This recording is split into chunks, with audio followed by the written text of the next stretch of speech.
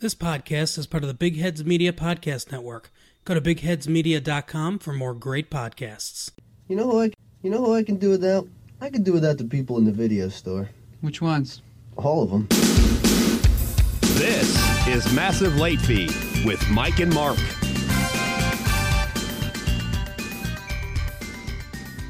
Well, hello everyone. Welcome back to Massive Late Fee. My name is Mark. With me, as always, is my co-host Mike. How you doing, Mike? Not too bad. How about yourself? Good. We've had a good week here at Massive Late Fee. As usual, Retro Late Fee was pretty fun this week, and everyone should go and check it out. Carol and I are also coming up with something to put on the Massive Late Fee Patreon that should be up within the next couple weeks. We'll let you know about it, but it will be Patreon exclusive stuff for fans of Massive Late Fee and Retro Late Fee. So definitely check that out. Also, go to bigheadsmedia.com to find more of our great podcasts and all that stuff. Also, I guess I've been talking about how everyone's show might be their first show. In case you guys don't know, we cover streaming shows. If you can stream it, basically we cover it. Movies, TV, things like that. Amazon, Netflix, Hulu, maybe Disney Plus when it comes out. But I kind of doubt it, Mike. I'm not watching it. Speaking of things we're not interested in, the news. Like I said before, we generally cover this stuff for you guys, but really please note, Mike and I do not give a shit about any of this stuff. Instead of the news, Mike, I think we should start calling this segment We Don't Care or something like that. Who gives a shit? Yeah, because here's some more Who Gives a Shit. Brian Tyree Henry is in talks to join A Quiet Place 2 in a mystery role. So, first of all, they're making a sequel to A Quiet Place. I don't know why. I liked the movie, but I don't know why you make a sequel to it. And I didn't see it. Did they like defeat the aliens at the end or no? Yes, they discovered how to do it. Okay. It sounds like a sequel's in order. It was sort of like it reminded me, the end of it, and I'm not the first person to say this, but the ending reminded me of the ending of Signs in a little bit. Or it's like a really obvious solution the whole time. Yeah, because they, in Signs it's water, and in this movie the shock and spoiler, the aliens that can't see but have really acute senses of hearing, their weakness is high-pitched sounds. So, they have really good senses of hearing, and it's like a dog whistle. Jeez. So that's their weakness, and they discover that at the end of the film and then end up killing one of them. So anyway, this person, the name sounds very familiar. Like I've been watching a lot of Jimmy Kimmel live clips like this. He has his, I don't know, his sidekick maybe Guillermo. He goes and interviews people. Mm-hmm. I could have sworn he interviewed somebody with that name today, Brian something Henry. You said? Oh, wait, that might be my neighbor's name actually. Now Brian Tyree. Oh, your neighbor's with Brian Tyree Henry. Okay. Is that his last name? Yeah, Brian Tyree Henry. I'm pretty sure this is my neighbor in this movie. It could be. Let's see. I just gotta send a quick message to my wife. Honey, is this our neighbor's last name or is it Howard? I never remember. Well, he's been in the films Widows, If Beale Street Could Talk, Spider-Man Into the Spider-Verse, and he's going to be in that Child's Play movie and the Joker movie. Yeah, I haven't seen any of those. I heard the Spider-Verse movie is pretty good though. Yeah, I watched it with the kids. It's actually not too bad. Well, that's good. It's coming to Netflix soon, so I'll probably have to check that out. So I guess we do kind of care about this because your neighbor is in the movie. He's really a nice guy too, Brian. Congratulations on all your Hollywood success. So more sequel talk. Jason Blum teases Halloween 2 talks with Jamie Lee Curtis. Wow. It'll be hard to make a movie worse than the original remake of the remake. Yeah, I agree. Although, if I remember correctly, and I think this was our first review, maybe, or one of our our first review is Better Call Saul, but it was our second review. It was very early on for sure. If I recall correctly, I think you liked it a little bit more than I did. Okay, the ending was really bad though.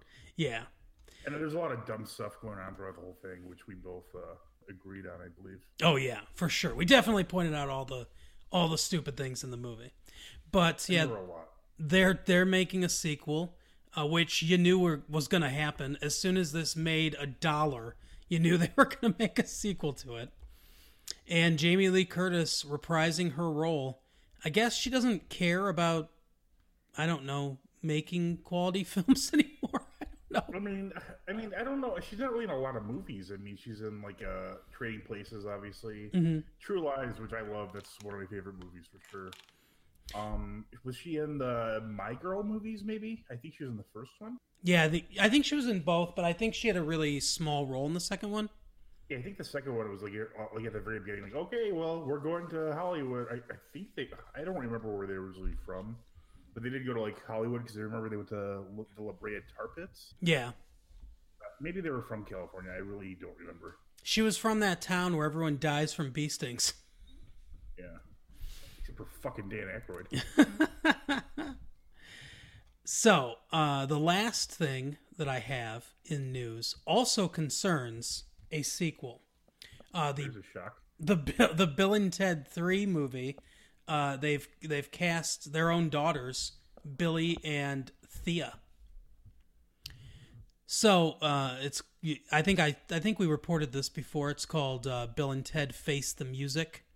They I'm sorry. I think I will probably see this at some point, or maybe I just won't because I don't want to see a bad Bill and Ted movie because I like the first two. Mm-hmm. But I'm a huge Keanu Reeves fan, as everyone knows. But apparently, I guess they're playing their own children, so they're basically playing, I mean, kind of themselves. Okay. So this will be interesting, I guess. I don't know. I mean, I like both of the first two movies, like you said.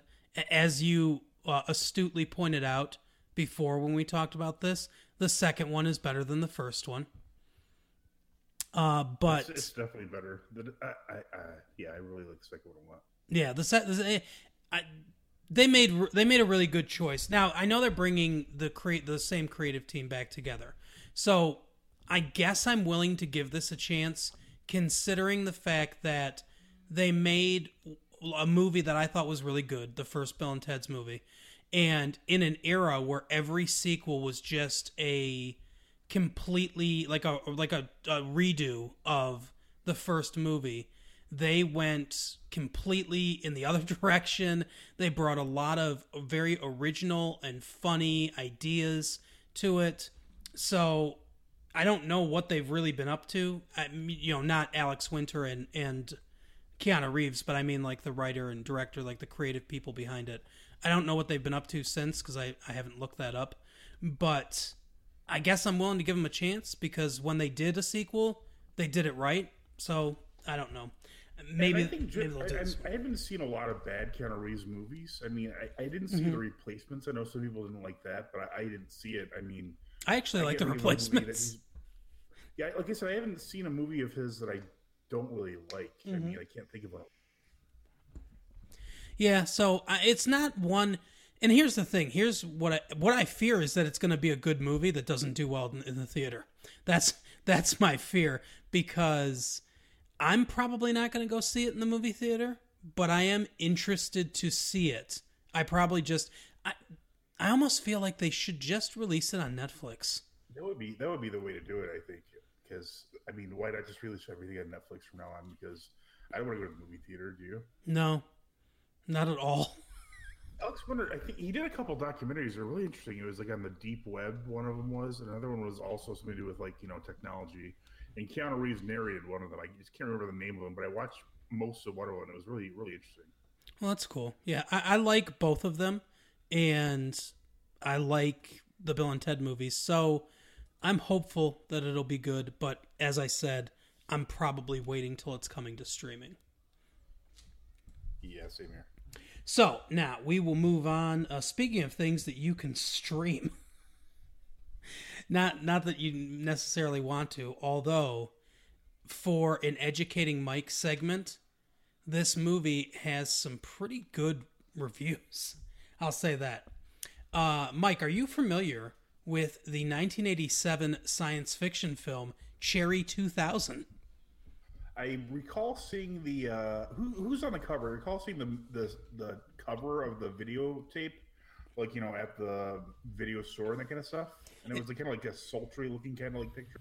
Yeah, it's Melanie Griffith and David Andrews. Well, maybe that's not, because I don't think it was Melanie Griffith who I recall in the picture. Maybe I was thinking something else. Well, she looks a lot different today. Oh yeah. Ugh, rough. But this movie, as I said, made in 1987. I'll educate you on the plot of Cherry 2000. In 2017, the United States has fragmented into post-apocalyptic wastelands and limited civilized areas. Which, I mean, you know, they kind of got that right. One of the effects of the economic crisis is a decline in manufacturing. Yep. And heavy emphasis on recycling aged 20th century mechanical equipment. Society has become increasingly bureaucratic, and hypersexualized, with the declining number of human sexual encounters requiring contracts drawn up by lawyers prior to sexual activity. Now, I've actually seen this movie a long time ago. I remember a scene in a bar. This guy goes to a bar, and he meets this woman, and this woman shows him, it's like an iPad. She takes out an iPad, but it's got a holographic image of her on it, and it shows her having sex with another guy. And she's like, look, you know, see how good I am at sex. Let's have sex. Let's draw up the paperwork, kind of thing. I think it's to ensure that they don't have diseases, because, you know, this is sort of, the AIDS crisis was popping off in 1987. Yeah, AIDS was really trending back then. Yeah, you know how AIDS gets. I mean, now it's not. I mean, except for when I'm watching the show Impractical Jokers, they always, every single time, they have a commercial for this thing called Truvada, which is like, I don't know what it does. I think it like prevents you from getting like HIV or something. Mm-hmm. Outside from that, I never hear anything about AIDS. Like, it's just like, I mean, that's probably a good thing, but it's just kind of weird. Yeah, they basically cured it, is what I've heard. I mean, you know, they're very, very, very close to curing it. They cured it in two individuals. They're able to manage it, like, you know, like diabetes or something like that. Mm-hmm. Yeah, I know that they put it in remission, basically, in two individuals I was reading about. And also, they did this study where if you have HIV or AIDS and you're on antiretroviral medication, you can't transmit it. They did like a 15-year study of people with it and their partners, and of the, I think it was like 2,000 or 3,000 people, only 7 people got it, and it was revealed that the 7 people that got it did so because of affairs that they had outside of their actual relationship. So no one who was on antiretrovirals passed it on to anyone else. You're basically trying to get AIDS at that point. You're taking retrovirus medication, and you're cheating and not taking the medication. I mean, right. So basically, their goal now. That's like the kind of person who like tells her friends like, "Oh, you got it? How that happened?" Yeah, this is not the chicken pox guys. Oh, you were bathing in Magic Johnson's blood and you caught it? That's weird. But yeah, basically their goal at this point is to get everyone who has HIV on antiretroviral medication and just let it die out, basically. And, you know, not spread it to anyone new. And then Jenny McCarthy will come down the street and say, "Hey, you know that retroviral medication is giving your kids autism." Yeah, exactly. And then it'll explode. Okay, anyway, so at the same time, robotic technology has made tremendous developments, and female androids, more properly gynoids, are used as substitutes for wives. So, I mean, they're kind of like real dolls, I guess, but, you know, they can move and talk, and they call them gynoids. I guess that's a, yeah, I guess that's a, it's just weird, but I guess that's an actual scientific term. A feminine humanoid robot. It's weird that they're only female, though. There's no males. I don't think that's realistic. I think it is. Business executive Sam Treadwell, David Andrews, owns a Cherry 2000 model gynoid as his wife. After she short circuits during sex, which, by the way, it's not a larger than average load that causes that to happen. What? Well, larger than average load? Is that what you're saying? That's not why she short circuits. It's because they're in the bathtub. Now, why you're having sex with your robotic android in a bathtub, I don't know. But your whole take on this is insane. You thought he shot too big of a load that shorted her up? Oh my god! No, I'm saying that didn't happen, but it doesn't. Why would you bring it up? Well, because it just says after she short circuits during sex. It doesn't explain how that happens. I didn't want people. First thought is, well, this guy's drowning her in jizz. He must be fucking short circuiting. Sam is told by a repairman that she is damaged beyond repair. A gynoid dealer, this is who he meets at the bar, tells Sam that the Cherry 2000 model has since gone out of manufacture and that the only remaining ones are in a defunct factory in Zone 7, a particularly dangerous, lawless area. Why would he just want the newer model? Yeah, it's really, like, in this movie, he's very attached to this model because of the way he basically forms an emotional connection with this robot. And he wants this exact robot. He takes her memory disk with him. This is a dumb movie because you should easily be able to upgrade the bot and have the personality on the new one. I agree. So yeah, I mean, this movie is basically this guy is going to this guy is going to go into a war zone to get a fleshlight. I mean, that's... Yeah, because everyone knows that men, once their spouse dies, they always find the exact same age and, type of person. Exactly. Yep. They don't want the newer model ever. No. Twins, if possible. Jeez, this is a really dark episode, Mark. Okay, so he's got to go into Zone 7, and he hires Edith E. Johnson, Melanie Griffith, a tough tracker, to guide him to the factory. Melanie Griffith plays a tough tracker? Yeah, it's really weird. That doesn't make any sense at all. As they enter Zone 7, I want them to remake this movie with Dakota Johnson. Since that's Melanie Griffith's daughter. As they enter Zone 7, they encounter Lester, a wasteland overlord with deranged subordinates.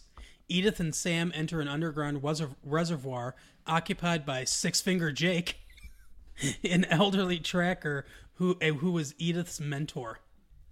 Does that mean he has 6 fingers total or on one hand? I think he has 6 fingers total. Oh my. I thought maybe he was like mutated from, Zone 7. Right. When Lester's men attack, the three attempt to escape, but Sam is knocked unconscious and taken to a 1950s-style motel/village run by Lester. He is greeted by his ex-girlfriend, Elaine, who now calls herself Ginger and works for Lester. Ginger tells Sam that he was the only one spared by Lester's men. Lester decides to induct Sam into the group, and Sam goes along. When he witnesses the group sadistically murdering a tracker, he decides to escape. As he escapes Lester's group, Sam runs into Edith and Jake. Jake stays behind to create some distractions and gives Cherry's memory disk to Edith, though he had earlier led Sam to believe the chip had been lost. Seems mean. Like, I don't know. He was still helping him. I could see if he did it, it was like, hey, we don't need to go anymore into this zone. The chip's lost. You're never going to get her memories. But he was still leading him there. Edith, realizing Sam is a veteran of earlier wars, begins to see him in a new light and have feelings for him. Sam realizes he is attracted to Edith, but feels guilty when he is reminded of Cherry. So, that robot has really got his heart.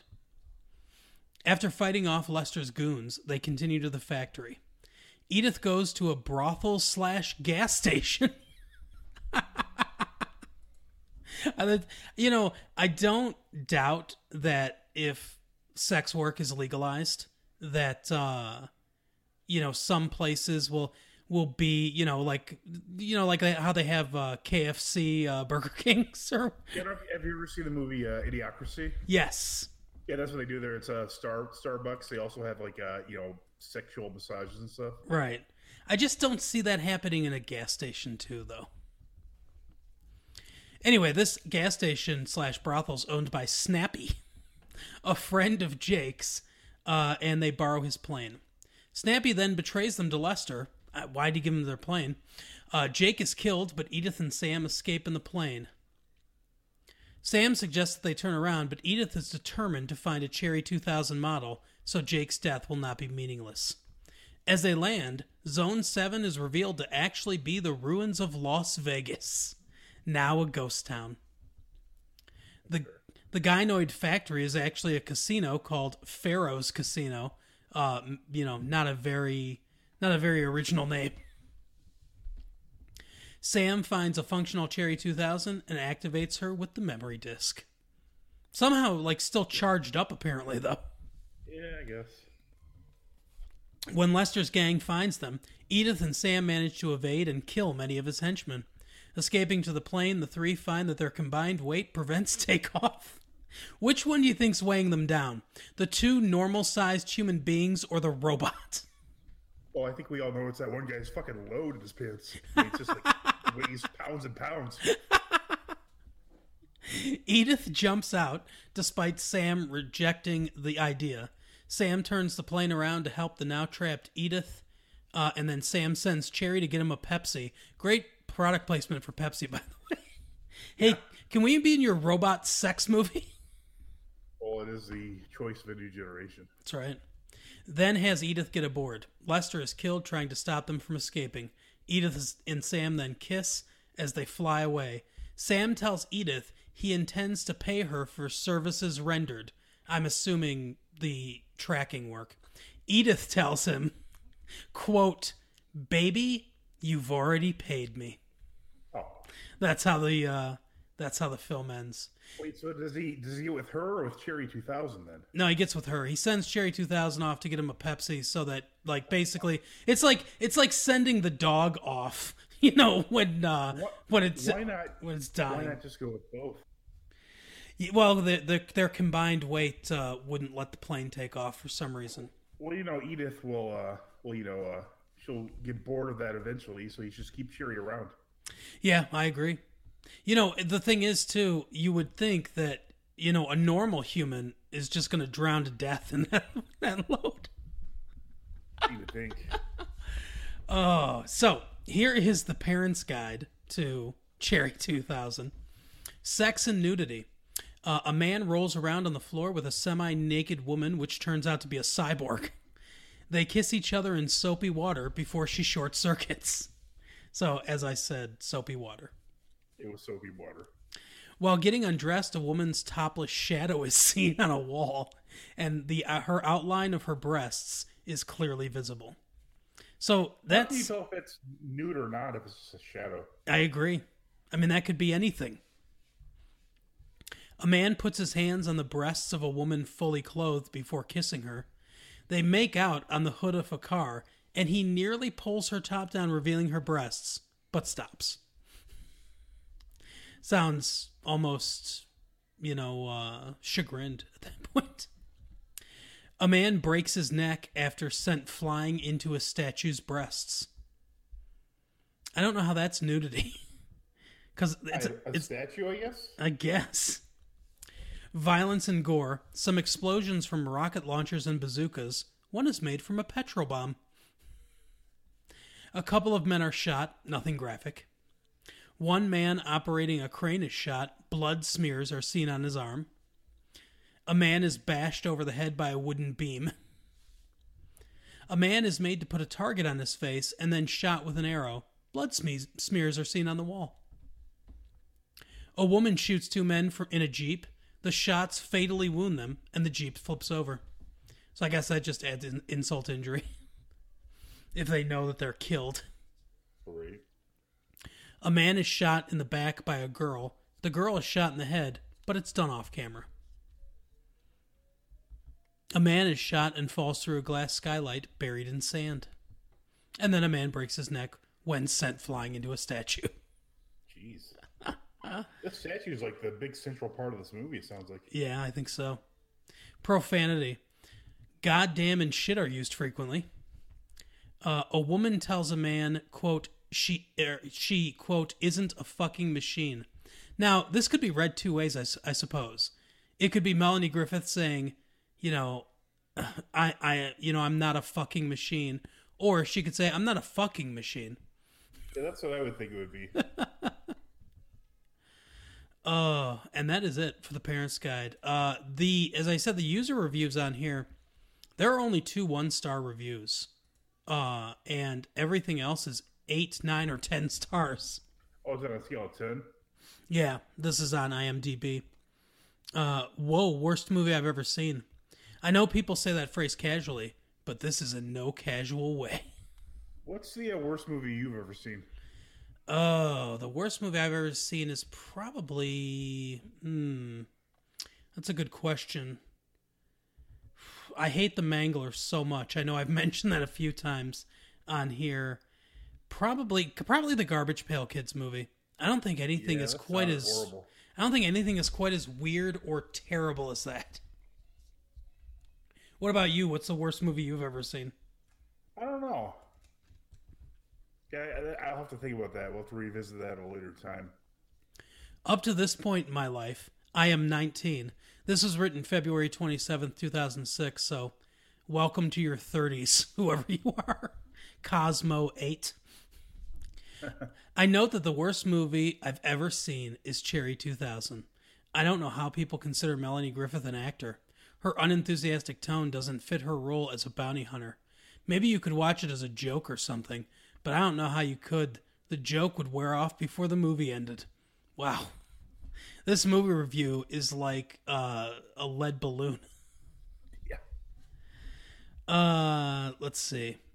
So, like I said, most of the rest of them are, 9 and 10 star reviews with people basically like man meets robot, ditches robot for hot babe with gun. I guess I could have just read that instead of reading the plot summary. Yeah, that seems like it. Because that is basically it. I mean, besides the giant load. Yeah, the giant load. But that is it for Educating Mike.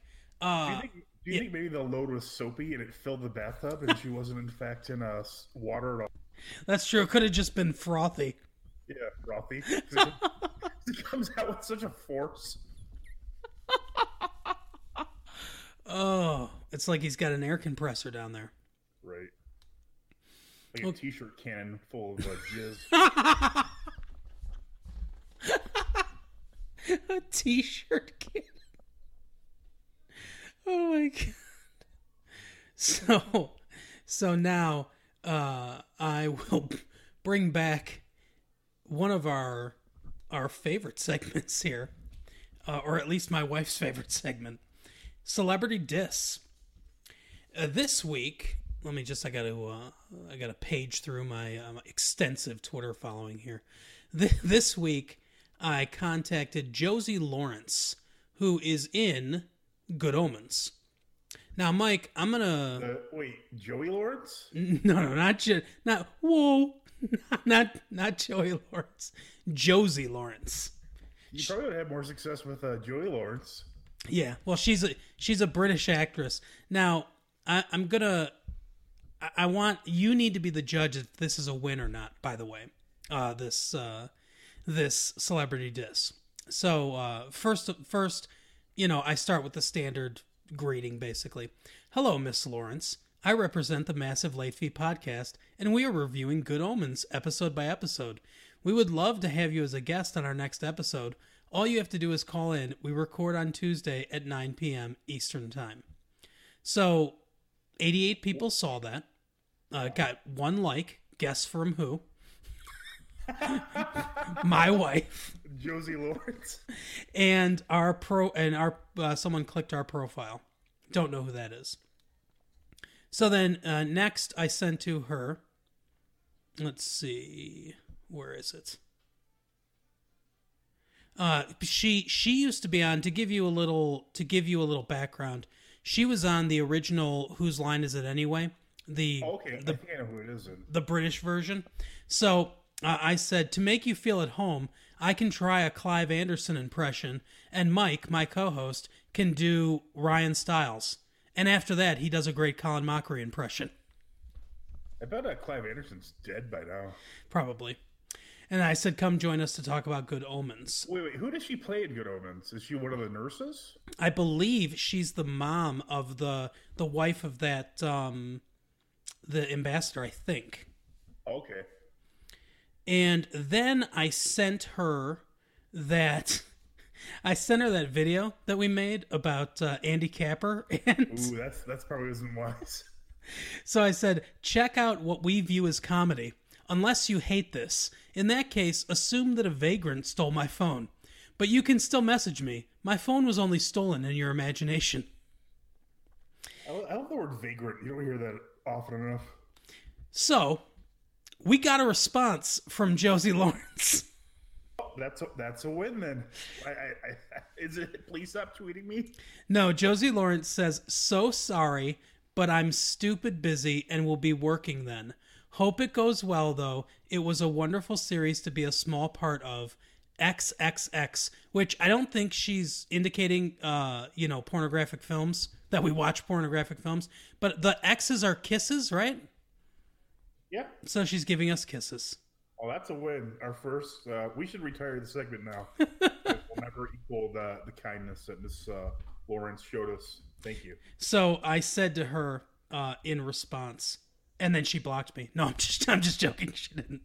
I said to her in response, hey, thanks so much for the response. First we've ever gotten. This is a little bit we do for the show. We fully understand that this is not how you seek interviews. That said, you are now one of the patron saints of the show, and you will always be spoken of glowingly. So yeah, big shout out to Josie Lawrence, who actually responded to us. And I read a little bit of what she was doing. I know she's in a play. She's doing an improv. She's in a production of Oklahoma. If anyone is listening overseas, she's in a production of Oklahoma. And then she does improv back in LA and stuff too. So I know she actually really is super busy. But thank you so much, Josie Lawrence.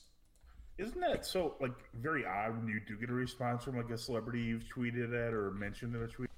Yeah, it's a little weird. I mean, I was really surprised that we got a response because, we never do. Yeah, as we mentioned long ago, I was shocked, super shocked. We got that very glowing review from Norm Macdonald, one of my favorite comedians, if not my favorite. Yeah, it's so weird because you and I talked about it when Norm Macdonald tweeted about our show and gave it that really, really good review. And we talked about it. I talked about it with a few other people. And I was so paranoid because I'm like, do you think this is sarcastic? Do you think it's he's making fun of us in some way? Or, or maybe he didn't even listen or whatever. But, I don't think it was sarcastic, but I do feel that he didn't actually listen to it. I'm firmly on that fence myself. I know you have an opposite opinion. Well, based on the things he said, I think he did. Because, in that episode, too, we talked about Roseanne. I know him and Roseanne are good friends. And we talked about what happened with Roseanne. And I talked about how, I might not agree with Roseanne politically, but I thought it was bullshit. And I hate when that happens, when people lose their jobs over stupid things they say over social media. And he talks about political pundits and stuff like that in that review of us, how we're much better than that. And I don't know. It makes me feel like he actually at least listened to the beginning part where we talk about him. Yeah, I don't know. Yeah, have you ever got any other celebrities tweeting or liking or retweeting you? I've had a surprisingly large amount. Really? I don't think so. Because Pinge Gillette's very active on Twitter, and he's responded, to multiple things I've said. Oh, that's awesome. David Bautista of the Toronto Blue Jays followed me on Twitter for some reason. I have no idea why. That's awesome too. Like as far in this, I thought this was hilarious. Everyone knows how much I hate Star Wars, but I made a response to a tweet from Mark Hamill because it just kind of randomly showed up in my feed, and he liked it. Oh, Like, nice. it's kind of funny. Just think that he just like 1 second of his time, all those Star Wars, but it was related to Batman the animated series actually, so that's why I retweeted it. Everything I've heard about Mark Hamill is that he's like one of the nicest human beings ever. Yeah, in interviews and stuff, he seems like a genuinely nice person. I mean, I'm just not a fan. I don't dislike him. I just dislike Star Wars. I mean, Yeah.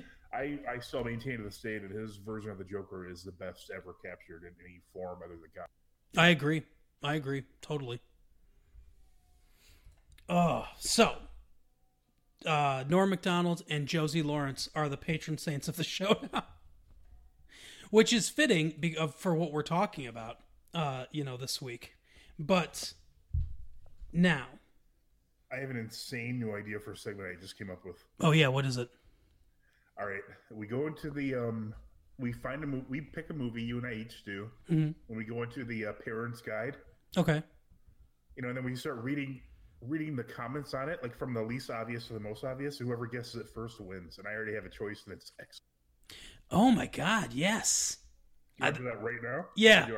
Okay. All right, you go ahead and find a movie that you're pretty sure I'll know. You know what's in my wheelhouse, but Yeah. I'm talking. Here's an example. Here's the most vague thing ever. This is under alcohol, drugs, and smoking. Later in the film, there's a scene in a bar, but no alcohol consumption is shown. What's the movie? Okay, a scene in a bar and no one's drinking. Is it Star Wars: A New Hope? It is not. Okay. Oh, let me think. So we're Well, debuting we it. have to do this like horse, though. We can't just like whoever answers correctly first wins. The other person has to Right. have it like a spelling bee, I guess, kind of is what we're doing. Exactly. Let me think of a movie that I know you've seen or that you know about. Oh, I got one. What's it called? I can't ask you what it's called. What the hell's it called? Oh, Here, I'll tell you what. While you're thinking, I'll do another one, and then you'll just do two right away when you're ready. Okay? Are you ready? yeah. Again, alcohol, drugs, and smoking. This one is an actual line from the film, so it's a little less challenging. Okay. When the pickup truck with the tracker in the back stops, the passenger says, "I hope you took the grass out of the glove compartment." When the pickup truck. Read that one more time. When the pickup truck with the tracker in the back stops, the passenger says, "I hope you took the grass out of the glove compartment." Now, there's a lot of information in that one. Yeah. The grass, that kind of gives you an idea of what time it was. It's probably not a super recent movie. Uh-huh. And obviously, movies from like the 50s wouldn't even mention that at all, I don't think. Right. So I'm guessing 70s or early 80s. And a tracker. That is a very good guess, by the way. So, and a tracker. The tracker also is a very good clue. So what movies would have a tracker in it? And they went to a bar. Pickup truck. A tracker. Did you find your movie yet? Yeah, oh yeah, I got it. All right, give me 2 clues. Fuck. Okay, I'm gonna have to come back to that one. All right, let me look at some of these. Oh no, that's 2. That'll give it away. Okay, well here's the most vague thing ever under drugs, alcohol, and smoking. A little bit of drinking, nothing graphic. All right, go ahead. Give me your other clue. That's terrible. Okay, let's see. No, that'll give it away. Wait, should we also guess after each round of clues? Yeah, we can. So we're also eliminating some possibilities. Yeah. Make a guess. All right, after the first one, I'm going to guess the original Ocean's 11. Nope. That's not true because it said very little drinking. Right. But no, yeah, that's neither of the Ocean's 11s. Oh man, wow. Okay, you're going to get it on the second one. I know, cuz these are all the rest of them on here kind of okay. Maybe not this one. Maybe you won't get it on this one, but you might. It includes a couple lines of in the movie. So Oh, okay. Yeah. this is profanity. 8 F words, and other strong language. During the attack on the main character's wife, feel free to remove, identifying information as needed. Like you say the city instead of like Las Vegas, Right. During the attack on the main character's wife, one of the thugs refers to her as a rich cunt. This is a Death Wish 1, I believe. Yes. The other ones were a graphic scene wherein a group of thugs torments and then rapes a woman and her adult daughter. So, and then the other one is the violence is pretty intense, in particular the assault of the mother and daughter. And how about this? For the sake of fairness, and since we'll probably want to tie more off than that, I'll give you the most obvious clue from the series. Like, the next like if you guess, the next person has to give the most obvious clue, so the other person can also tie and will be undefeated. Okay. All right, hold on. There's some really obvious ones on this one. Just a second. Number 5 shoots the belt buckle off of Stephanie's ex-boyfriend, and his jeans drop, exposing his box. Short circuits. Yes. That's awesome. There's a lot of really, really easy ones in this one. Like Stephanie is in the tub. There's no nudity, but number 5 comments about her nice software. Yeah, I remember that scene very well. Nice software. And I completely forgot that Fisher Stevens just plays like a guy from India, and no one cares. Yep. No one cares at all. No one even mentions it. Oh my god, this is the greatest segment ever. We need to do this every week. Okay. Yeah, I love it. So, massive late fee history here. A little behind the scenes on how Mike and I do things. All right. So, I'm writing that. It's called the Game of Games, and we're tied currently. Yep. All right. I've got it down now as something we can do every week. So now we will move on to another favorite segment of our, ever-growing fan base or whatever. Keeping Current with Mike. This is where we scour the internet for the celebrity stories that Mike and I don't understand at all, and we try to figure them out. So, Mike, where are we going with Keeping Current this week? Again, I'm completely out of ideas for actual gossip sites. I went to the most popular ones again. And it took me to something called Media Takeout. Are you familiar with Media Takeout, Mark? No, I have never heard of them. Yeah, I had neither, but it's like the 5th most popular, or maybe top 10. And here's what it describes itself as: MTO News. The website is mtonews.com, so it's just abbreviated. Is that Media Takeout like takeout food? Like this is this goes down easy, or is it we're gonna take out the media? I'm not really sure because it just says MTO News, and then it says the most visited African American news network. So maybe it started off as like something called Media Takeout, and then because it just says MTO, that implies that they don't really care about the original name that much. Right. Yeah, I mean, that shows you how much I know about gossip. This is like one of the top 15 sites I've never once heard of it in my whole life. All right.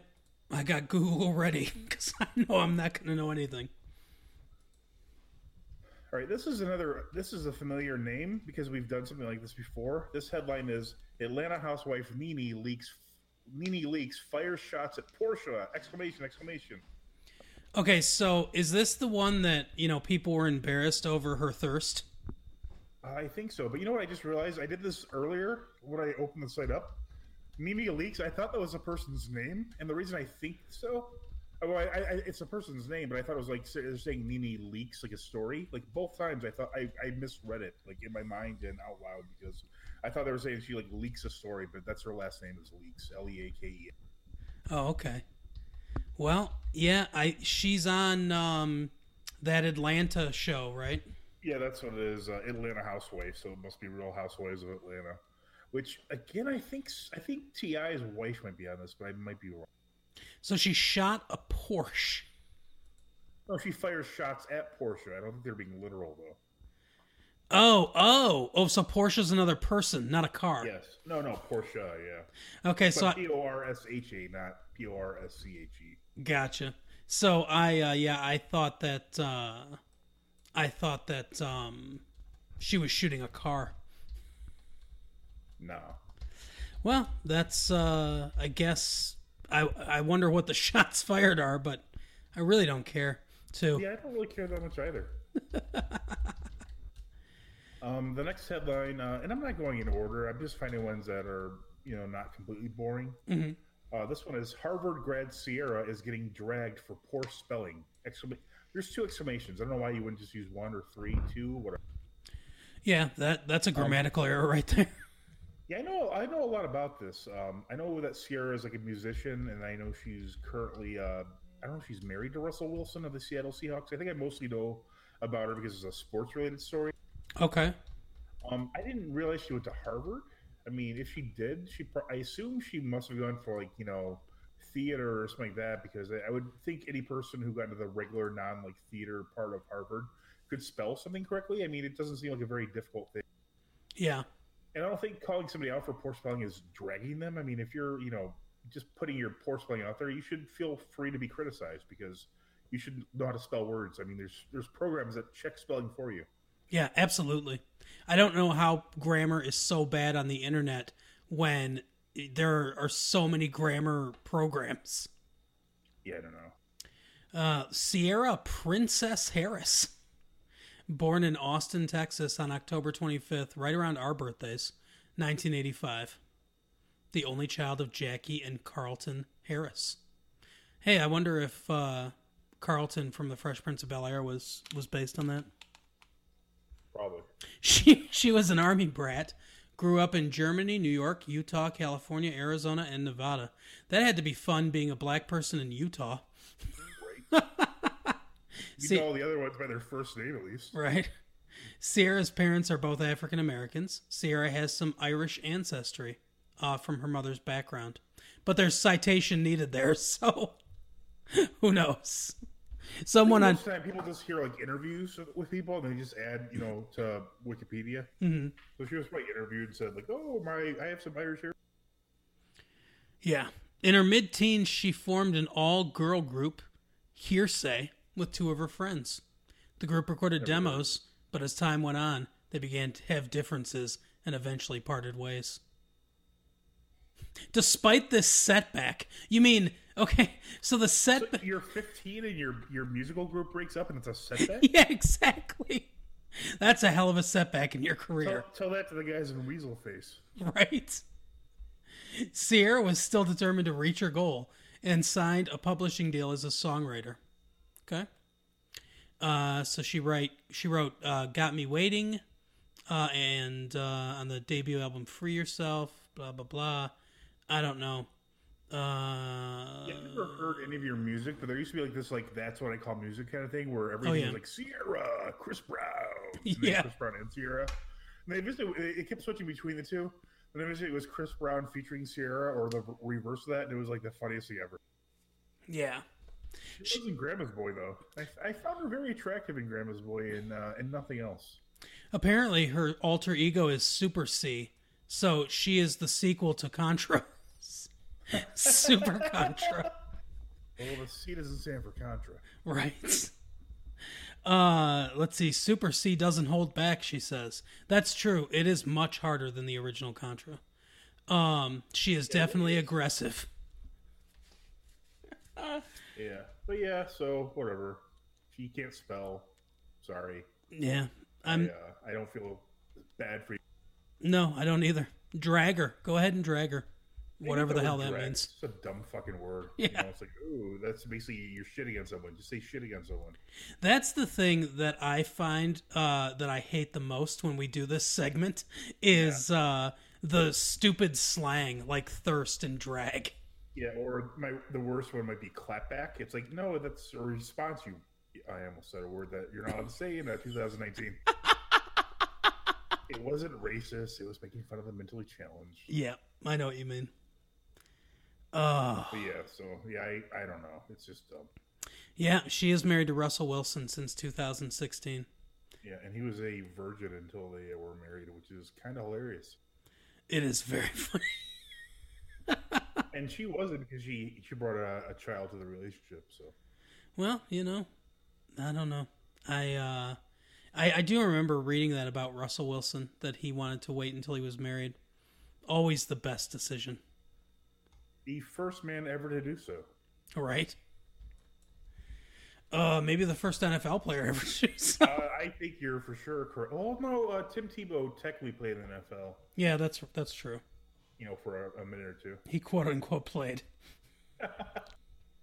7 yards passing, 45 yards rushing. They still won the game somehow. Don't worry, he's going to be a pro baseball player now. Yep. Oh yeah. Hold on a second. Mike is being murdered in his remote location. Don't worry, everyone. That wasn't a earthquake or ICBMs falling on Mike.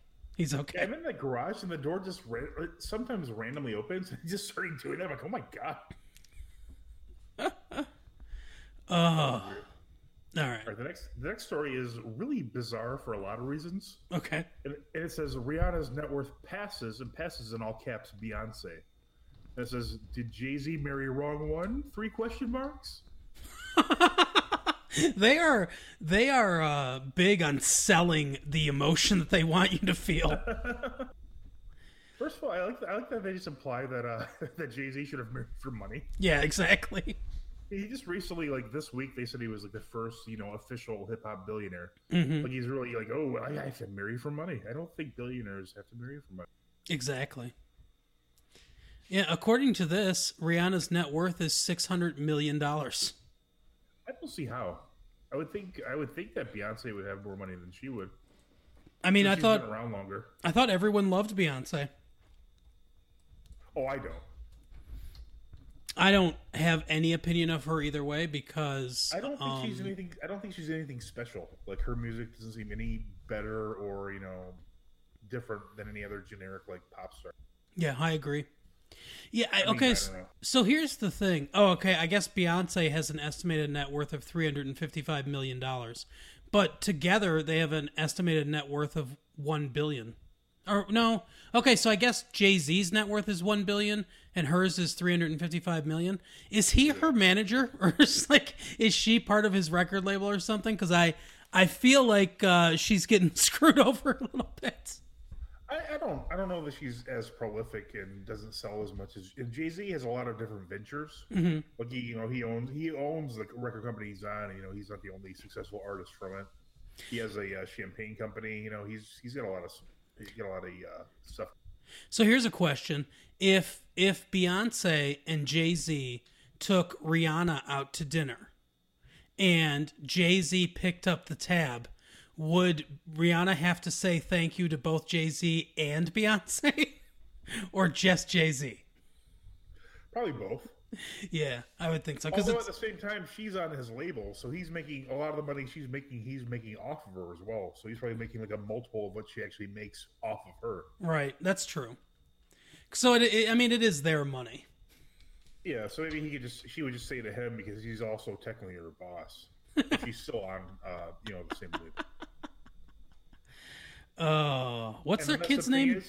And the mess up thing is he could write the entire thing off. Oh yeah, for sure. Their kid's name is Blue Ivy or something like that? I think they have twins too, but I'm not really sure. And Ivy is. We need to do an episode or talk to the skeptical skeptics on this. There's a weird thing with Jay-Z, it's the whole. I've talked about this before. It's the Aleister Crowley thing, the Tolima or whatever. Mm-hmm. And he's got an obsession with the number 4. His daughter's name is Ivy, which is a Roman numeral for 4. Okay. If you just look up his, and there's this video he does, and right at 4:44, this thing comes up. It's just a weird obsession with the number 4 he has for some reason. It's really interesting. Yeah, we definitely need to get the skeptical skeptics in on that. I'm just looking at pictures of Jay-Z and Beyonce together. God, I don't care about these people. Yeah, I don't really that much either. I mean, good for them. I'm glad that they did well in life, and they don't have to worry about money anymore. I hope they care about each other and they're good parents. But I don't know. It's just, to me, see, I know a lot of people are obsessed with celebrity stuff. To me, when I see pictures of celebrities, it's like just seeing pictures of strangers. You know what I mean? That's the emotional connection that I would have with it, is just seeing pictures of any random people. Yeah, I just don't really. I'm not. I mean, there's some that I'm more fond of just because they're in a lot of stuff I like. But yeah, I'm not a big. I mean, even though we do a entertainment podcast, I'm not a big fan of entertainment in general. Yeah. Like, for instance, one of the ones that, like, I'll feel, and I think this is a little bit different, like Kurt Vonnegut, the late Kurt Vonnegut. But I feel like when you read someone's writing, that's a much more personal connection than watching a movie, in my opinion. It does feel more intimate, especially, like, someone like Vonnegut who would often, like, incorporate his real life into his work. Or, like, even, like, you know, I think authors are probably the most, you know, you're most likely to feel something for, because it's just, like, there's, like, seems like a more, like, you know, sort of thinking of more intimate type connection. Yeah, I agree. Whereas most, like a lot of other art, is clearly just being, you know, tried to be tweaked to, like, you know, elicit the biggest response. Yep. We will never do that on this podcast. We don't give a shit what you think. We do this for us. If you like it, good. If you don't, well, there's plenty of podcasts out there. Absolutely, yeah. There's about 7 billion people on the internet, and about half of them have a podcast. So yeah, I think half of that are all on my Twitter feed. Yeah, I bet. I can't imagine what yours looks like. Oh yeah, they're all over the place, but I love most of them. Yeah, not so much. All right, one last story is Ja Rule says he's going to do another festival. Firefest 2.0 question mark? Only one question mark? Yeah, which is odd. But there's a semicolon, so that's kind of cool. Interesting. So I noticed the next story also has a semicolon, so they must be on a kick there. Yeah. Someone finally realized that semicolons were good things to use in titles. Yeah, Ja Rule, his net worth is estimated at only $8 million. Oh man. That's a lot. If I were a doctor specializing in gastric bypass surgery, I would call my company Semicolon.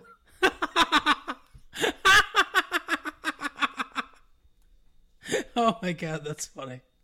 Hell of a logo. Oh. Jeffrey Bruce Atkins, better known by his stage name, Ja Rule. You ever notice, like, a lot of rappers have, like, the lamest names? Yeah, exactly. Their real names. Like, what Snoop Dogg is Calvin Brodus. That's, like, the lamest name ever. Yeah. What's up, Calvin? I think Dr. Dre is Andre Jackson? Andre Johnson, I think. Johnson. There you go. I just watched Straight Outta Compton yesterday with my wife. And 50 Cent, Ja Rule's longtime rival, is Curtis Jackson. That's, like, the lamest name ever. Yeah. Yeah, it's so weird. Like, it's just such, like, bland names. You can tell their parents had such high hopes for them. You don't even like Curtis and expect him to, to not be something. Exactly. It's like a challenge built into the name. Oh. Yeah, so I think both of us watched that Firefest documentary. Yeah, there were two. I watched one of them. I don't remember which one I watched. But yeah, Ja Rule comes off as like a real piece of shit in the documentary. Yeah. And really just in general. Apparently he was raised as a Jehovah's Witness. That makes sense. But now he identifies as a Christian. He became a Christian in 2013 while promoting the movie I'm in Love with a Church Girl. What? I expected Fast or Furious to be in the title of that movie. He became a Christian while promoting a movie. Well, that shows a deep relationship with Jesus, I guess. So, when's this movie come out? August 30th. And do you accept Jesus Christ into your life and heart? Yeah, I do, kind of.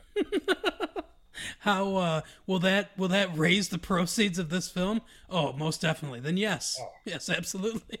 If I were him, I would have switched from being a Jehovah's Witness as soon as possible. That just sounds so exhausting. Oh my God, I'm in love with a church girl. This is what I should have done for educating Mike.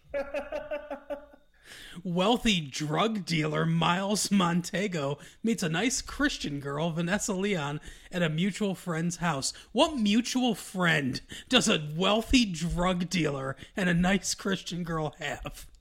I don't know. Oh my god. Critical reception. The film has been panned by critics. It holds a 6% approval rating on Rotten Tomatoes. Jeez, that's really bad. Oh my god. Christian response. The film has had a slightly more positive reception among Christian publications. Yeah, That doesn't mean anything. it's so dumb too. Christians, look, we all know that Christians love Christ. It's right in the name. So you don't have to continue to try to prove it by liking horrible films just because they're Christian movies. You ever notice that adding the adjective Christian to anything just makes it worse? Yes, absolutely. Like Christian rock. I mean, who wants to go see that? Christian rock. It's like an oxymoron. Christian movies, like the Left Behind movies with Kirk Cameron. I think they only were able to make 2, but oh my god, were they bad? You ever had a Christian cookie? No good. No sugar. Probably. Tastes like Jesus' tears. Jeez. Even the wine at church isn't that great. No, it really isn't. I mean, I wonder if different churches they get like the better stuff. Right. Do you think the Pope drinks that same shitty wine? I would think he'd get a nice like Chablis or something like that. I hope he would get like a nice piece of bread with like a crust to it instead of those wafers, you know? Yeah. I mean, come on. I know it's the body of Christ, but the guy was thin and everything, but you can add a little meat on those bones if you know what I mean. Jeez. Yeah, that's keeping current with Mike for this week because I don't care about the rest of these stories. It's also clapback at Christianity. Oh, Mark dragged Christianity on this episode of Massive Leafy. Yeah, I can't. I want us to be in Bossip or something like that with that headline. Anyone from Bossip, if you're listening, and you make a headline next week that Massive Late Fee drags Christianity, then I will send you $500. Mark clapbacks at Jesus. Oh God.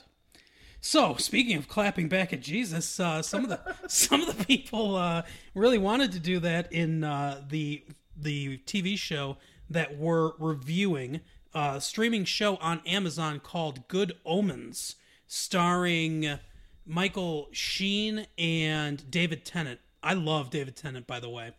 He was in the first season, the only good season, of Jessica Jones. And apparently he was also on Doctor Who, which I don't watch. I knew that somehow, and I'm not. Is he the one who plays Crowley? Yes. Yeah, that's what I figured. And the other, I don't even know the other guy. Okay, the other guy's name Asri. I don't remember his name even. It's hard to remember. Azrael or something like that. Something like that. Yeah, Michael Sheen, who's in the Twilight movies. He was also in Frost Nixon. He played David Frost. He played Frost. He played Jack Frost. He played Versus. Yeah, exactly. But he's an interesting dude. He's been in a lot of different things. Apparently, he's Welsh, so it's kind of a miracle we can understand what he says. It really is.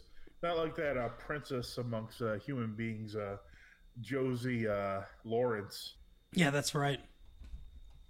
Yeah, she speaks the Queen's English, not fucking Welsh. No offense, Michael Sheen. Yeah, I still enjoy your work. But anyway, so Good Omens. We watched episode 1, and we'll be going week by week for the 6 weeks that they have episodes out.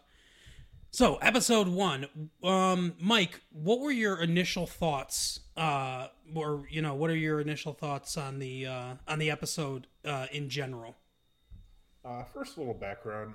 I'm a big Neil Gaiman fan. I like American Gods, the books at least a lot. I don't like the series as much anymore. It's not that good. Mm-hmm. I've read a little bit of the Sandman comics. They seem interesting. He's like an author who I generally like. So he wrote this book with a famed science fiction author, Terry Pratchett, who I've heard nothing but good things about his work. I just haven't read any of them yet. Yep. They wrote it back in 1990, I believe. So it was Neil Gaiman, and both pretty famous and quite prolific authors. They wrote this book together. It's about the end of the world, and they've tried to adapt it forever. I mean, it's like people constantly want this to be a movie or in this case, a TV series. Mm-hmm.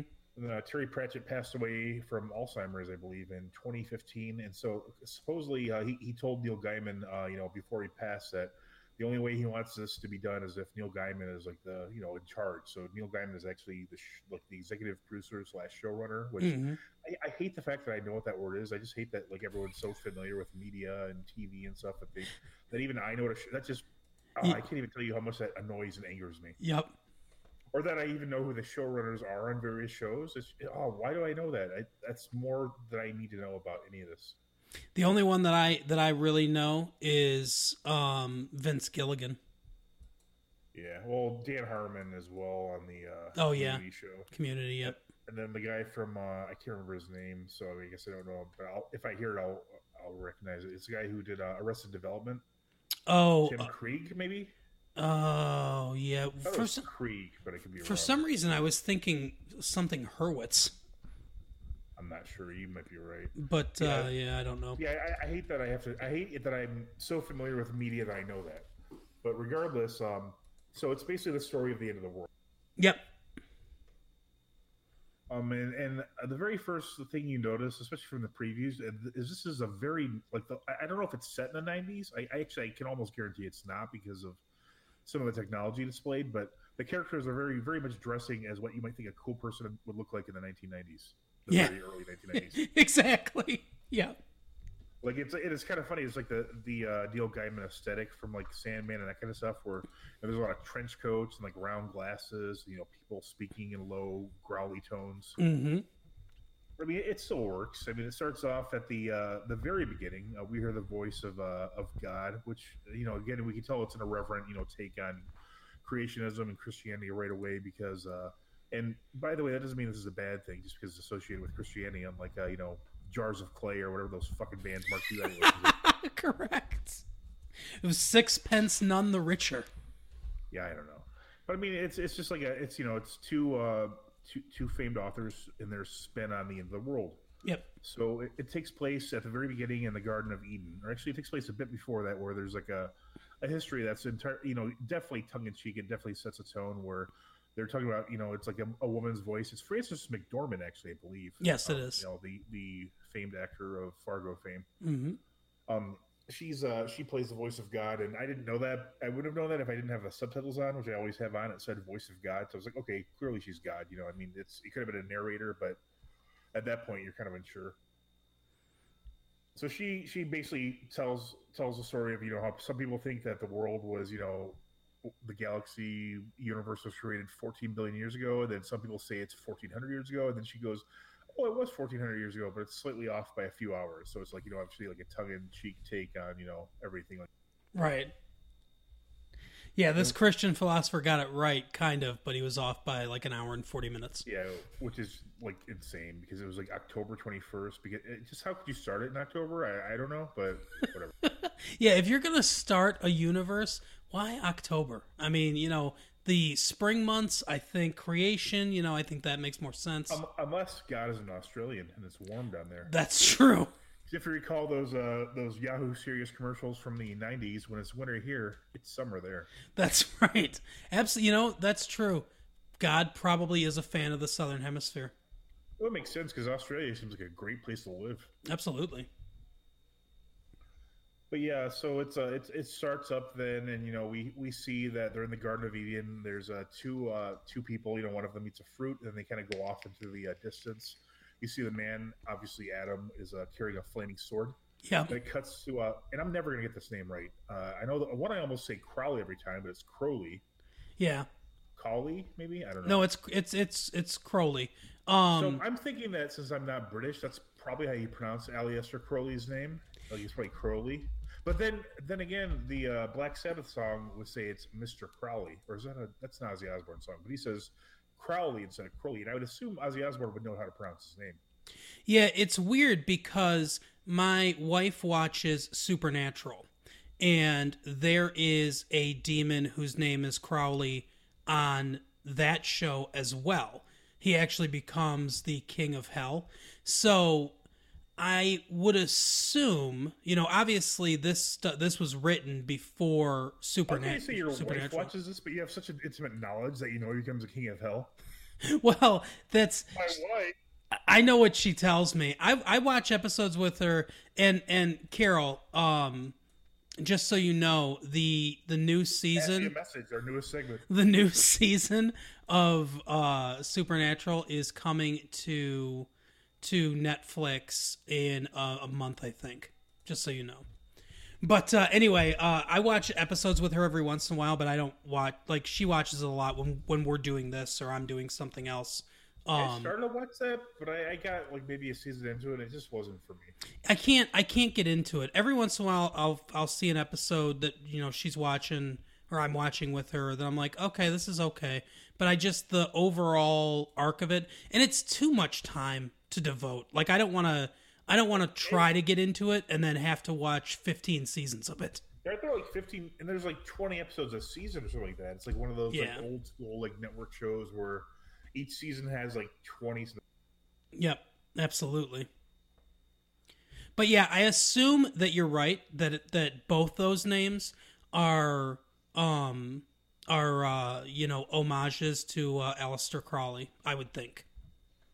Yeah, I don't really know, but regardless, they're kind of sitting there and talking about like the nature of like human beings and in the meantime, we see kind of like a funny like montage of like the Adam with like his flaming sword trying to fight a lion. It's just like it's a really weird like thing in the background. Yeah, because Crowley asks Alestraful, or however you spell his name. I'm just going to call him A, or Michael Sheen. One of the two. There you go. But he asks Michael Sheen, where's your flaming sword? Didn't you have a flaming sword? And he's like, I gave it to him. And he's like, oh, I wonder if that was the wrong thing to do. And Crowley goes, oh, you couldn't do the wrong thing if you tried. You're an angel. Like, I'm a demon. Right. I do the bad things. That's why I tempted them with the apple. And then he brings up a very interesting idea and says, wouldn't it be funny if we both did the wrong thing? Where, like, me showing them about the tree of knowledge, like, that was the right thing to do, and you giving him a flaming sword, that was the wrong thing to do. Great. But yeah, so he starts attacking that lion. That's pretty funny. Just a lion in the desert. This whole opening scene just like sets a tone. You can tell it's like already it's like irreverent. It's funny. It's clever. I was pretty happy by the time I saw it. Scene. Like I have a feeling this is going to be a good show to watch. Yep. So we cut to, and this takes place 11 years before the start of the series. It shows them driving, and then it kind of cuts back to 11 years earlier. Mm-hmm. We're at it's a convent. I think you're more familiar with this terminology than I. Is that where they're at, a convent, or is it just like a hospital that's run by nuns? Yeah, I think it would be a convent. But they have a medical center to it. I mean, obviously it's in rural England, so anyone that hasn't seen the show, just to kind of give you kind of like set the scene for you, it's obviously very very provincial, but yeah, they're an order of nuns, so they live together in this convent, but they're also trained in nursing and childbirth. Like It's midwife and that kind of stuff. Yeah, it's a very like kind of like all of it is sort of like a 1950s kind of feel, but that's not when it takes place. Even that I think is like a more like a it probably, I didn't read the book, that probably happens in the book, and that would make more sense happening in like 1979 than 1990. Yeah. Or in our case, it's supposedly in 2008, which sounds completely ridiculous. Yeah, exactly. But yeah, so they're going, the first ones we see, is the parents of just like normal, parents. They're English, and she's going into labor, and she's kind of freaking out a little bit. So is he.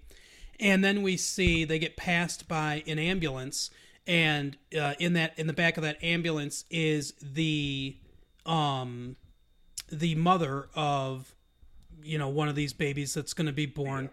And she's the wife of an ambassador to, I guess he's supposed to be an ambassador to England, but he's in Washington right now with the president, and someone's doing a passable George W. Bush impersonation behind him.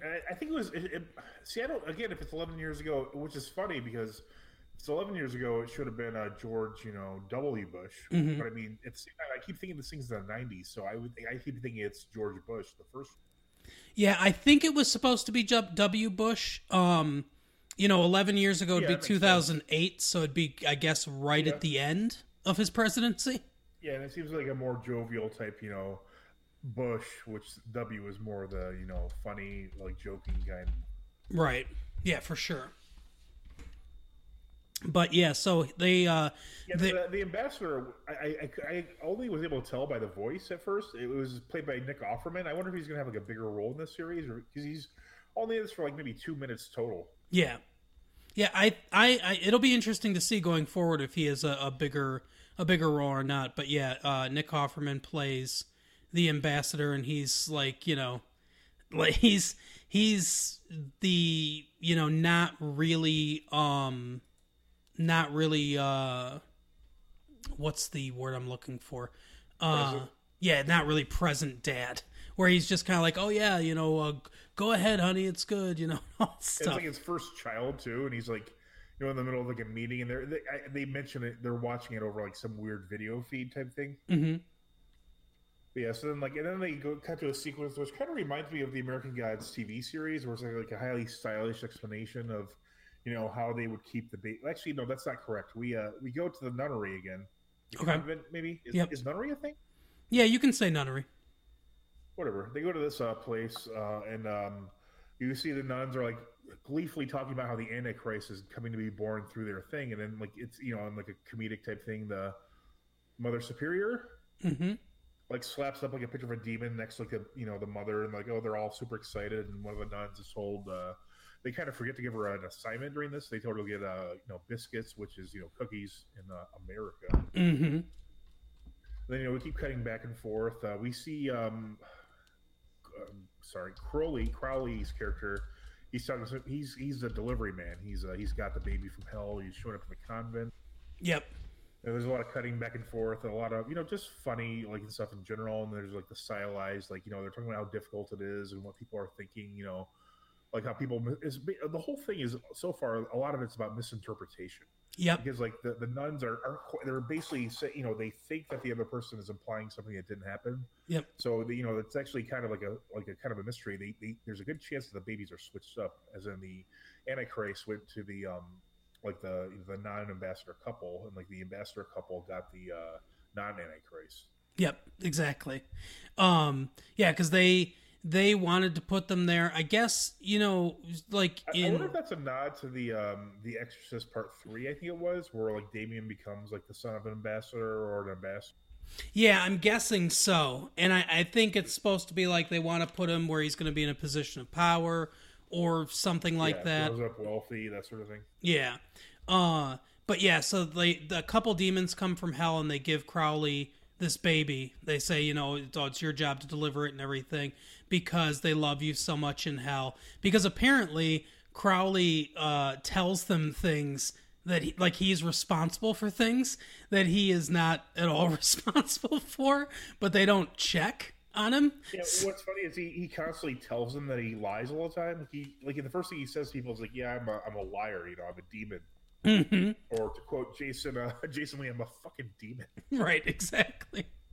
But yeah, he tells them that he was responsible for World War II and something else. I can't remember what. And he's like, well, what is it my fault that the humans got to it first? So it's basically like a lot of our problems, it kind of, implies, rightly so, that a lot of our problems we're just responsible for ourselves. Right. But I love too, when, he's like, he clearly doesn't want Armageddon to happen because he likes living. Both, yeah, they really enjoy like the human experiment, and like They even like there's a lot of fun. I really like the pairing for the actors. They really play off each other really well. Absolutely, yeah. That's probably the strength of the whole show.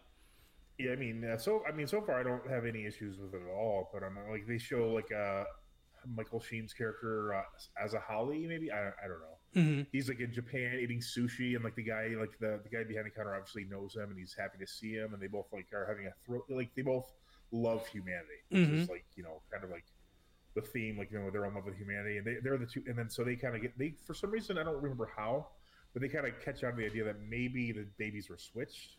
Yeah. And so like Michael Sheen's character like keeps getting like wacky jobs as like a gardener, and like so the one that they're the diplomat's child who is being raised in England. I don't remember what happened there. Did the mom marry someone else? I really don't recall. No, I think they're still married. They don't really show the parents at all. But I don't see Nick Offerman's character at all at that point. So I thought, but like I thought they switched them, but maybe not. But yeah, they keep showing like the angel keeps showing up and kind of trying to like show the boy to be nice. Like he goes to the other one. He's like, oh, what should I? He's like, oh yeah, destroy all your enemies. He's like, oh, he said I should show mercy and that kind of stuff. So yeah, they both kind of try to influence. Yeah, what they come up with, because they kind of talk about it, and they're like, neither one of us want Armageddon to happen. It's clear that they've been friends since the beginning of everything.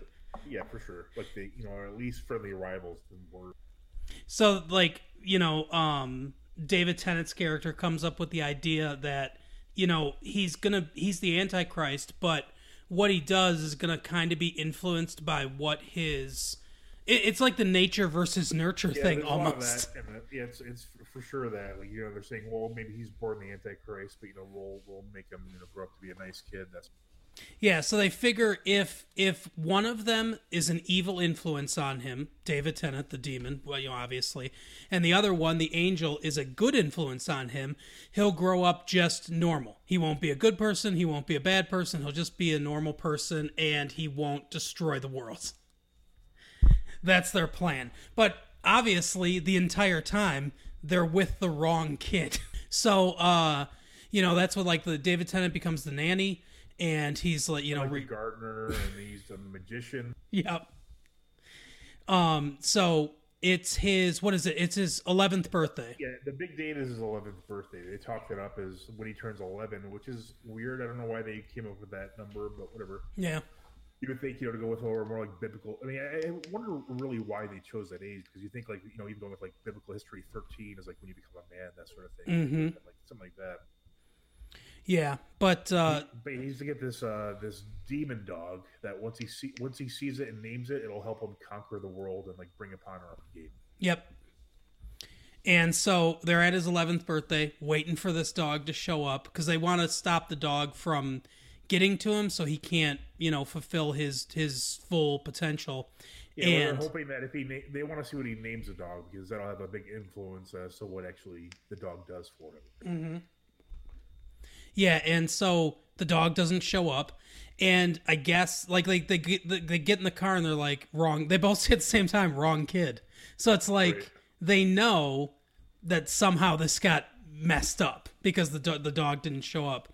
Meanwhile, the kid that we haven't seen at all, whose name is Adam. That's the other thing too. The nuns are suggesting names for the kids. Yeah, that was a great scene. And they're like Damien or stuff like that. And Warlock, I think. And I think the one was named Warlock. Yeah, the ambassador's kid is named Warlock. Even though he was going to name him after him, like the fourth in line in generation. Right. But so we see at the very end of the episode, we see Adam, the actual Antichrist, playing with his friends. He seems like a normal enough kid. This dog starts to about how he always wanted a dog, and he's describing the traits of it and that sort of thing. Yeah, and this dog is this like giant dog is running towards him, and he's like, no, I don't want a big dog, I want a small dog. And the dog kind of stops, like, what? And he describes all the things, and they say, so what would you name the dog? And as you point out, it's like a big thing, and he thinks about it for a second. He's like, probably just dog. So there's not much to get out of that. Actually, I think there is. I think we're going to find out that, since dog is God backwards, that's going to come up at some point. Oh yeah, that is a good point. But yeah, so the dog turns into a small little dog that like he wants. I think it's a beagle, right? Something like that. So, runs to him and he's like, oh, I got this dog and everything. And, that dog's supposed to help him come into his powers. And that's kind of where the episode ends.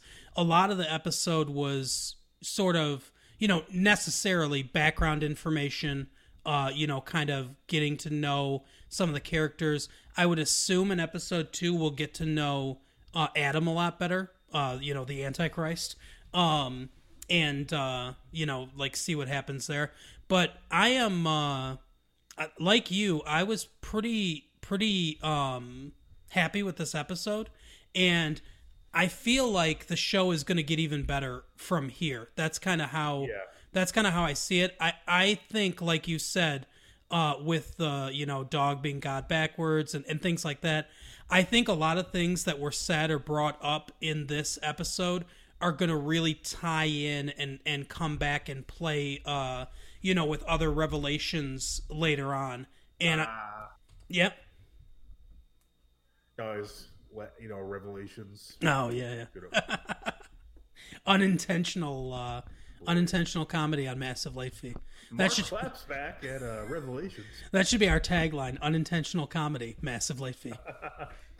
But yeah, I was really happy with the episode. I think that this is going to be a good one, and I am excited to watch the second one. Yeah, and I'm happy that it's only 6 episodes. Yep, 6. Because that seems like a number that's just chosen. It's like a fuck you number. It's like, oh, we're gonna have 6 episodes. It's like we're gonna do exactly what we want, not too much, not too little. That's how long it takes to tell this. And since Neil Gaiman's involved, and he's like, the executive producer and showrunner, if you will, right? We know it's going to be. I think it's going to be a quality thing. He's not going to make. It's going to be like a. Plus, he's thinking of his late friend Terry Pratchett. He wants to be a good tribute to him. It's just, I have nothing but high expectations for this. Yep. And one thing that really makes me happy on the Wikipedia page, number of episodes 6, like you said, number of seasons 1. That's it. They're not doing a second season. There's not going to be any more of these. It's 6 episodes. It's just one thing. It's kind of the perfect way to tell. I don't know. I haven't read the book, so I don't know how complicated the book is. I bought it, but I lost. I never really got into it too much. Okay, but I like this. This to me is the perfect way to tell, especially a longer or more complicated book. This is the perfect way to do it. Don't try to cram it into a 2-hour movie.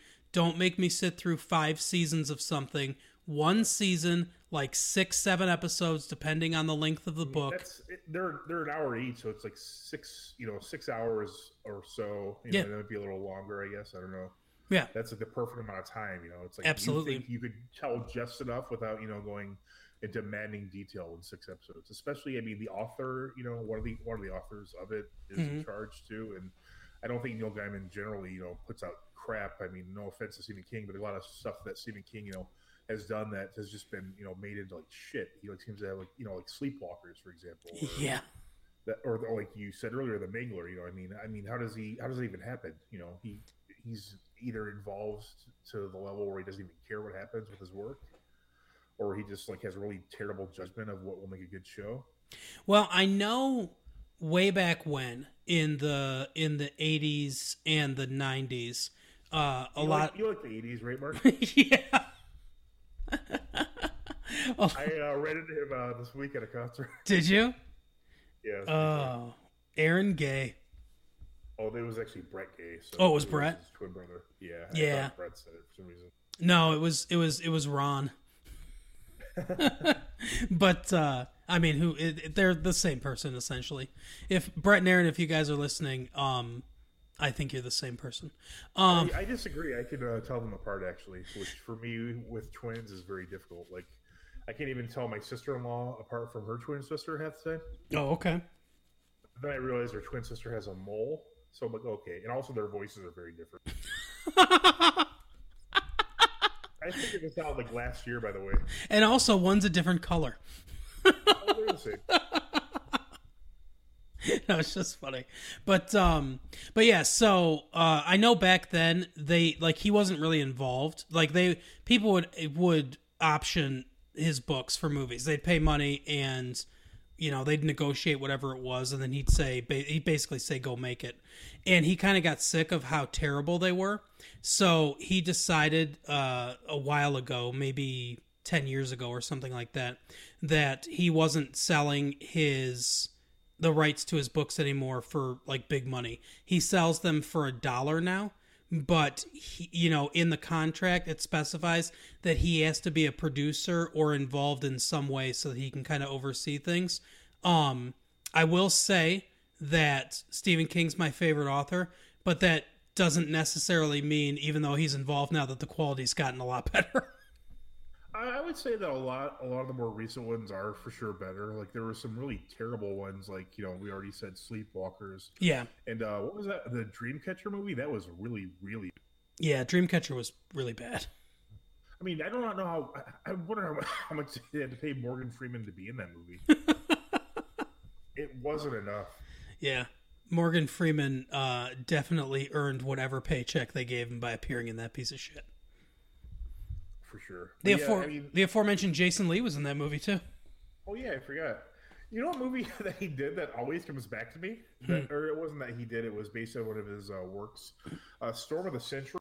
Oh yes, I remember that. Did you ever see the miniseries for that? Yes, I did. I feel that it wasn't as popular as I think it was, because I always like make a reference to the "give me what I want, I'll go away," and no one understands what the hell I'm talking about. But to me, it's like a really because I remember all the previews for it just have like him saying "give me what I want and I'll go away." Yep. Oh my god, that was a complete piece of shit. That was so terrible. Oh my god, yeah. The one brother from Wings was in that. I just remember the ending. Like, there was like a lottery type thing, and of course, his kid, and then like it was bad. Yeah, it wasn't very good at all. And Stephen King released that as a book. I guess it was a screenplay in book form. Yeah, I think that's what I think he wrote it to be like a TV movie. Yeah. Not a fan. Yeah, for a while he was doing a lot of stuff. This is now a Stephen King conversation, by the way. Right. For a while, he was doing a lot of stuff that I thought was kind of shitty, but then he really came back strong with like Mr. Mercedes. I thought that was really good. Mm-hmm. The one after it, Finders Keepers, I read that. I thought that was really good. I really like the what's the one with the lightning guy? Revival. Oh yeah, Revival. Yes. I like that one a lot too. That would seem, and this doesn't make any sense, but that seemed almost more like a Richard Bachman type thing than a Stephen King one. No, I agree with you on that. Definitely. Even to an extent, Mr. Mercedes, but I mean, that was almost like an entirely different like personality. It wasn't really much like either of them. Yeah. Yeah, I like those, and I've seen the preview. It's not him, but I've seen like the preview for his son's movie Nosferatu. That looks kind of that looks scary, but I haven't really seen it. Which has nothing to do with Stephen King, but I was just mentioning the Kings in general. Yeah, exactly. I feel that his stuff's gotten better lately. Oh, there's a celebrity thing maybe, or semi-celebrity thing. Stephen King's daughter, Naomi King, follows me on Twitter. Oh, nice. But anyway, the preacher is what you call him? Yeah, she's a reverend in a Unitarian church. That's cool. Oh, so he seems like all his kids. He seems like even though he had like obviously a lot of trouble when he was younger with alcohol and drugs, he seemed like he definitely turned himself around. His kids all seem like really productive, happy people. Yeah, I think so. His two sons are authors. She's a Unitarian minister, and they seem like they're like you said, they seem like they're well-adjusted people, which is good. Did you ever see his cameo in Sons of Anarchy? No, that's another show that I've never seen that I need to watch. Yeah, kind of. That show is kind of good. It gets really bad at some points, I feel. But he plays like a mafia cleaner type guy. Mm-hmm. He just kind of shows up. He's like, I'll take the bodies away or something like that. It's like a fun, little cameo. That's cool. Yeah. Oh, all right. Well, Good Omens so far looks pretty good. The demons came and blew up the nunnery at one point too. I mean, it just seems I have nothing but good thoughts so far. I hope I'm not disappointed. But yeah, I'm really enjoying the show so far. Me too. Well, that is our episode for tonight. I forgot the promo. Okay, promo's going at the end this time. Sorry, guys. Although we've done a promo for this show at some point already. But as we leave you today and tell you to talk to us on Twitter and Facebook and all that stuff and go to Patreon. Our sister podcast, Carol's been tweeting a lot more lately. Do you know her Twitter handle? Yeah, her Twitter handle is at late Carol, at late_Carol, I think. Nice. Yeah, she basically copied your Twitter handle. Sounds like she completely ripped me off is what she did. Yeah, exactly.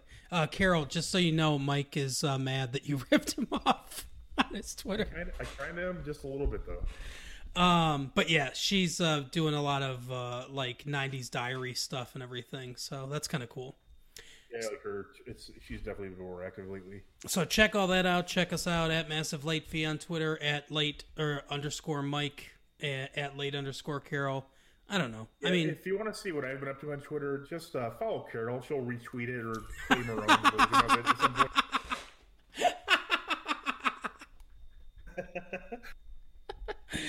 Oh, well, that is our show. As we leave you, listen to this Brew Crime promo. Brew Crime is a very good true crime podcast that we are definitely happy to be associated with. And we will see you next week for more Good Omens. Talk to you later. Bye. See you next time.